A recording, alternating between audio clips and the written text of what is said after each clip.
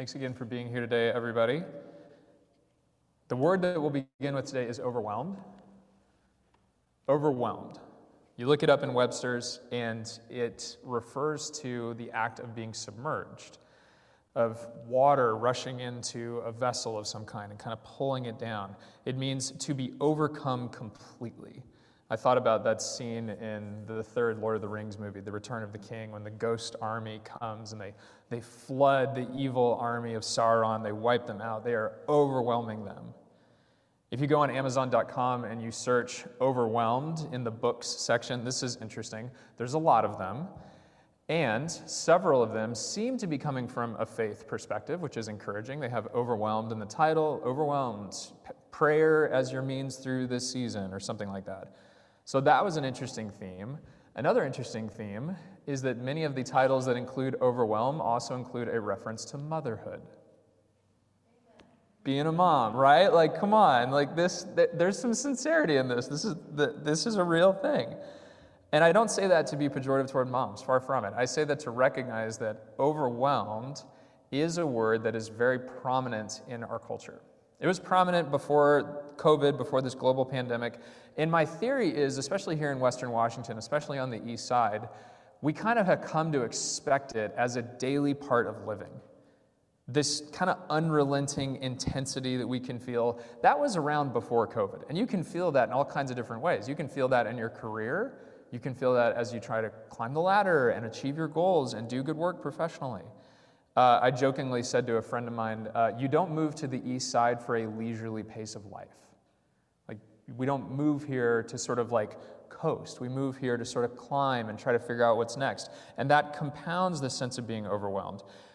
In COVID, layer over that the experience of isolation.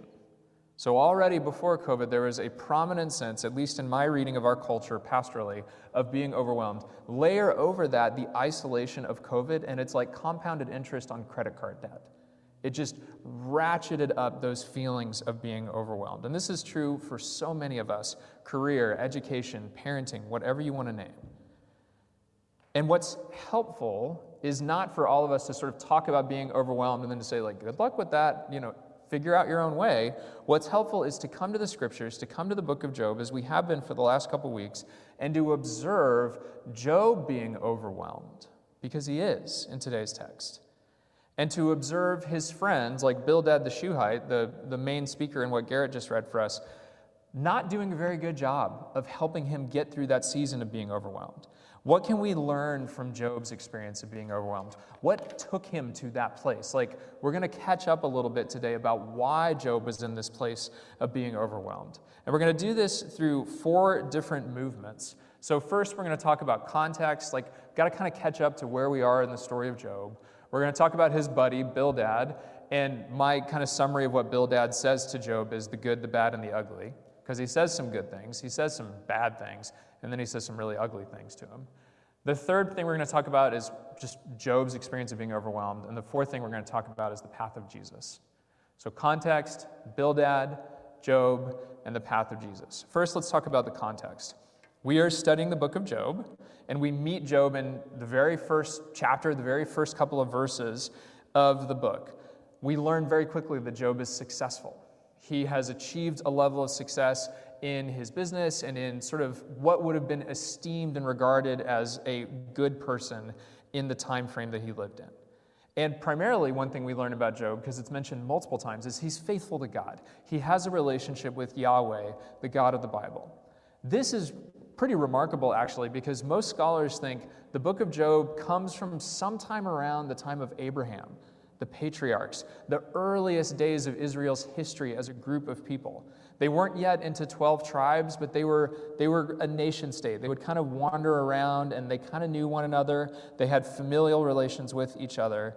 But they were figuring out, what does it mean to relate to Yahweh, this God who's graciously reached out to them through their ancestor Abraham and is now walking with them and teaching them and shepherding them and showing them the way forward. We kind of compared it to early stages in a dating relationship, where you're kind of figuring stuff out together. You haven't been through really hard stuff yet, but you're going to get there.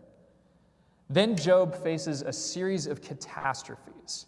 And there really is no better word to describe these than catastrophes. In order, Job loses his entire means of production. He loses his livestock, all of his cattle, all of his ability to make money for his family, gone. He loses his home, this physical place where he belonged. The house collapses in a storm. More tragically than that, he loses the people in the house. He loses his children. And I'm looking out and I see a lot of parents in the room, and losing a child, in my mind, is unfathomable, but losing all of my children, I don't know that there'd be much of me left.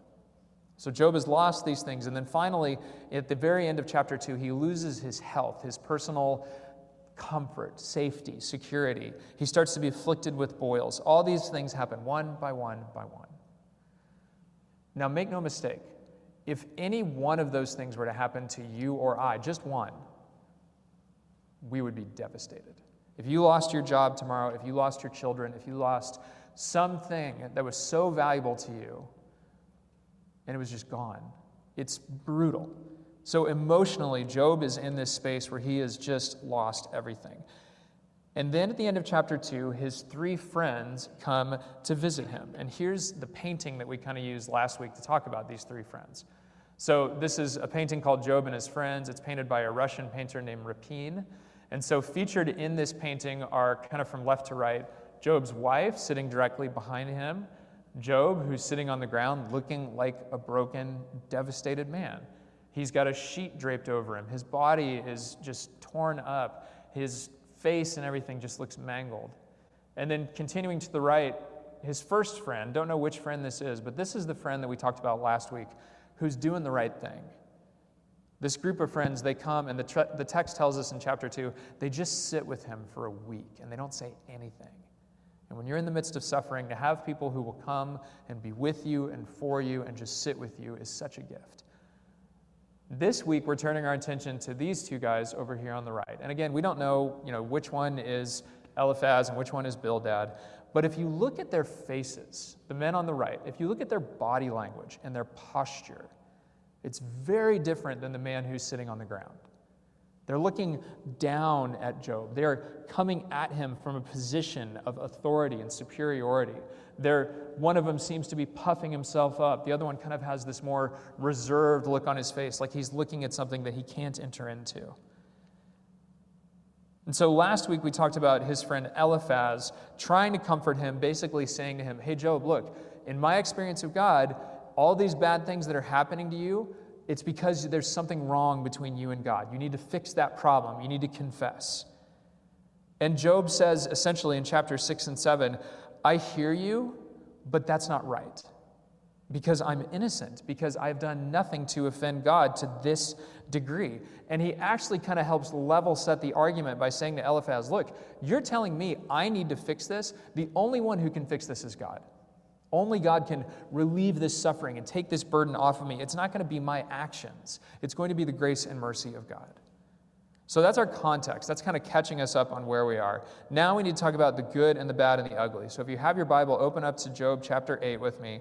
We're just going to kind of skim through it like a stone skipping across the water and look at the good and the bad and the ugly. So first, let's talk about the good. Bildad actually says something true to Job at the beginning of his argument, and it's phrased as a rhetorical question. So remember, rhetorical question, it's a literary device to elevate a truth that needs to be seen for the argument to continue. So here is the rhetorical question.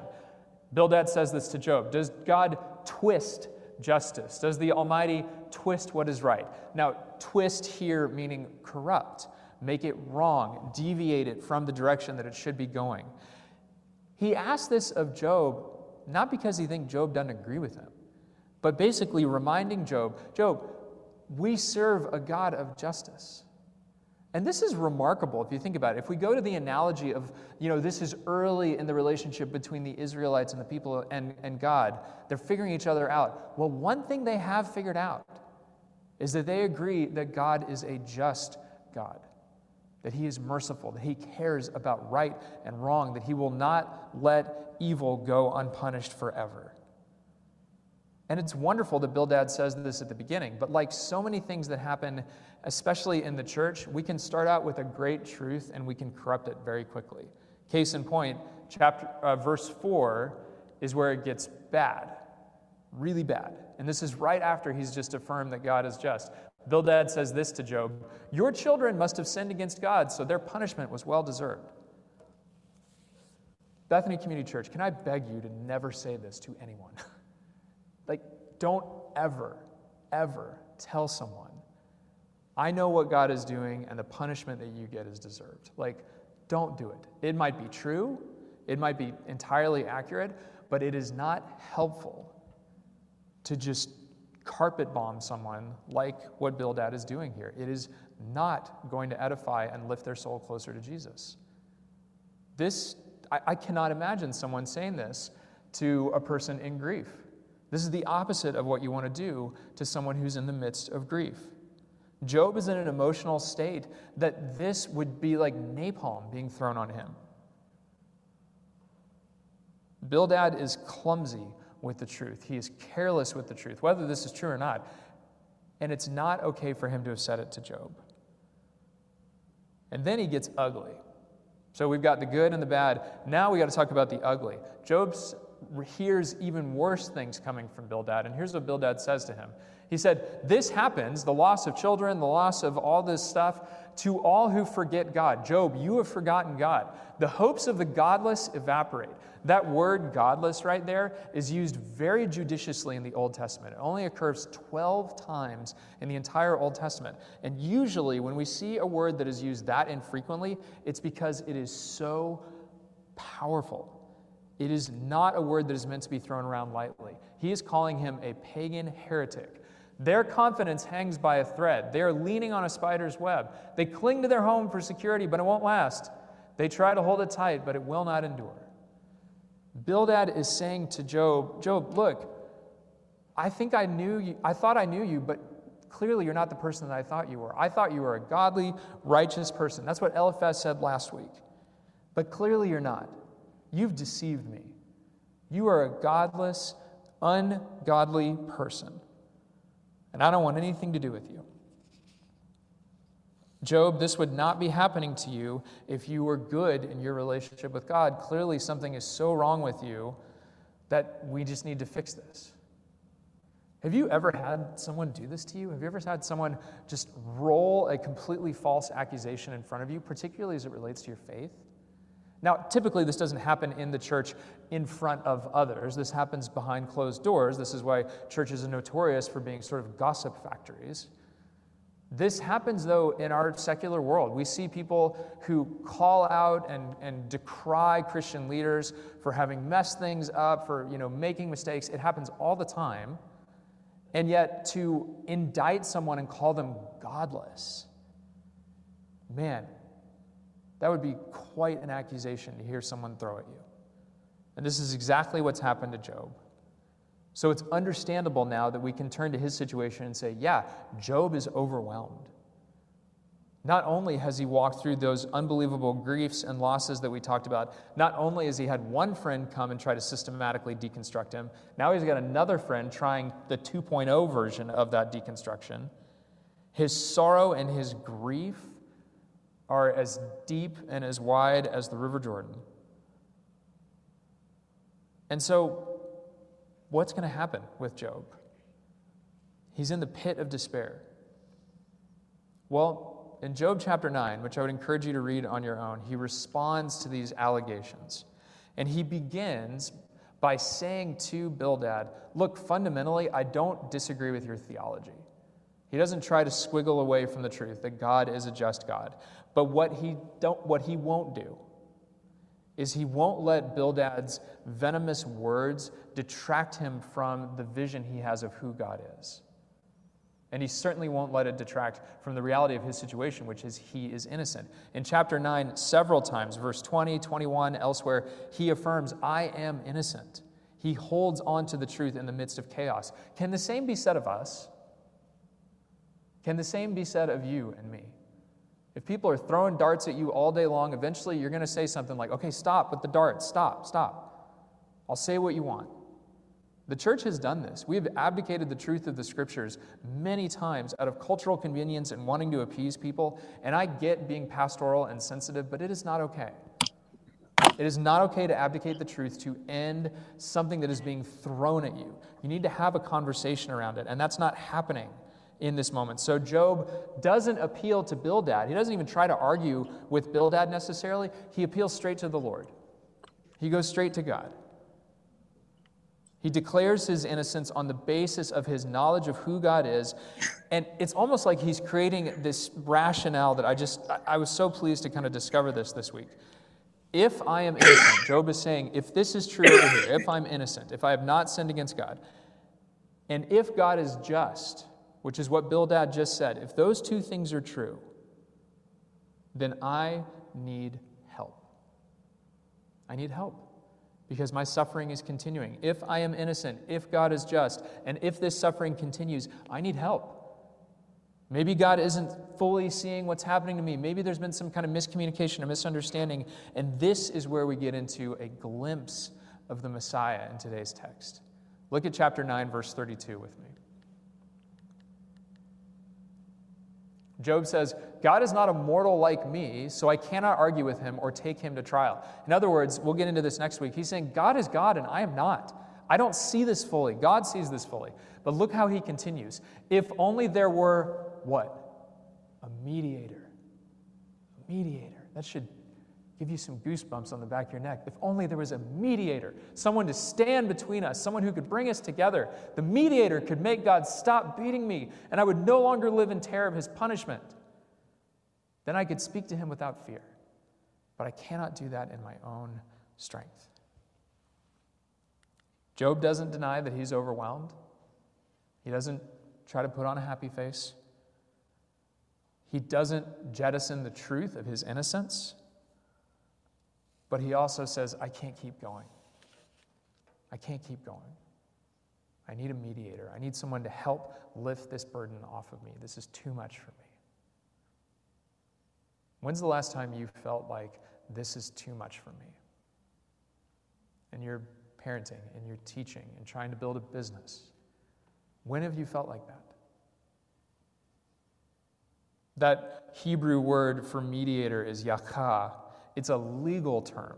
It's a term that would have been in the courtrooms of the day. It means to argue, to reason frankly, and ultimately it is applied to people who vindicate others, who set others free. Friends, this is where we see the path of Jesus in the text. This is where we see the gospel of Jesus Christ coming even from the earliest days of the nation of Israel. This is Jesus' role and his duty as Messiah, more than a mediator.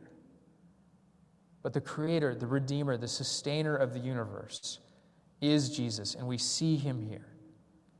Because he's going to come in between sinful humanity and our holy and just and perfect God and say, we need to figure this out. And more than creating an agreement or writing down a contract or creating some kind of like, okay, I'll give you this if you give this, and kind of bartering, Jesus doesn't do that. The gospel is all have sinned and fallen short of the glory of God. No one is righteous, not even one. Try as we might, our behavior modification will not get us eternal life now or in eternity. It won't. And Jesus knows this because he came as a human, fully God and fully human. But it takes coming to the point of his own moment of being overwhelmed, I think, for this to really crystallize the gospel for us and crystallize the gospel to a degree in the narrative of Scripture. The night of Jesus' death, the night of his betrayal, he's in a garden. And I found this piece of artwork this week that I thought was stunning in its depiction of the Garden of Gethsemane. This is simply titled Christ in the Garden of Gethsemane. The artist is Robert Walter Weir. He was around in the 1800s. His most well-known piece of artwork is a depiction of the pilgrims landing at Plymouth Rock, which is featured in our nation's capital, in the Capitol Rotunda. And this piece of artwork lives at the New York Metropolitan Museum of Art's collection. It's a watercolor on charcoal. It's almost an apocalyptic scene. You see Jesus stretched out front and center. He's covering his face. Just pure agony. That is not the look of someone who's at rest. The lines are too frayed and fragmented. This is someone who's in torment. The skies are dark. There's a sunset over here. The day is ending. The night is coming. And back here, there's this gathering of some shadowy figures. The people that came to the garden with him. The men who were there as his disciples. And in this moment, the NIV translation, I think, captures this so perfectly. Then Jesus said to them, "My soul is" what, church? "My soul is overwhelmed with sorrow to the point of death. Stay here and keep watch with me." The English translation doesn't even do this justice. It is a moment of emotional despair that robs the body of strength. I am overwhelmed with sorrow to the point of death. The mediator knows what it means to be overwhelmed. The mediator can stand in the place of Job and carry that crushing weight. The mediator would be crushed by it on the cross. He would bear it. He would go from that place of despair in the garden to a place of even greater agony. Because he's the mediator, because he's Messiah, because he must bridge that gap that we could never get bridged. The one that Job cried out for. "In my suffering, I can't fix this. I need help. Make it stop. Lord, please." And in Jesus Christ, we have that answer.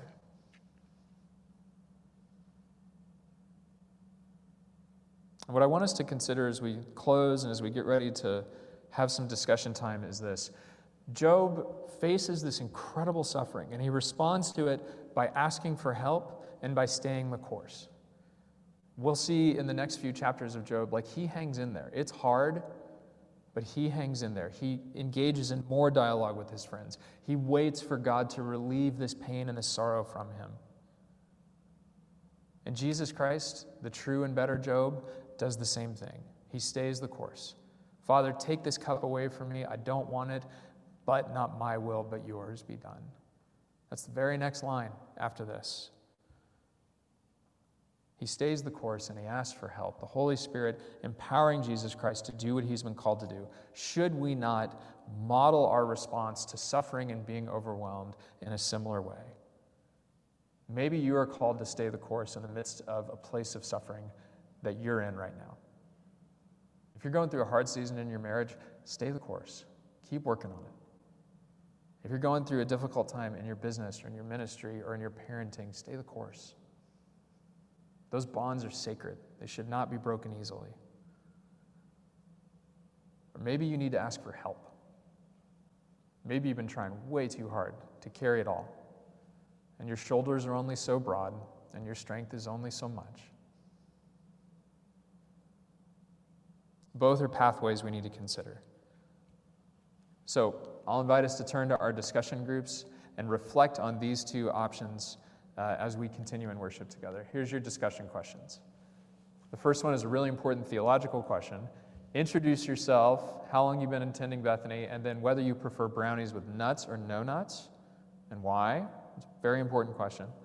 Then, more seriously, in the week ahead, where do you need to stay the course?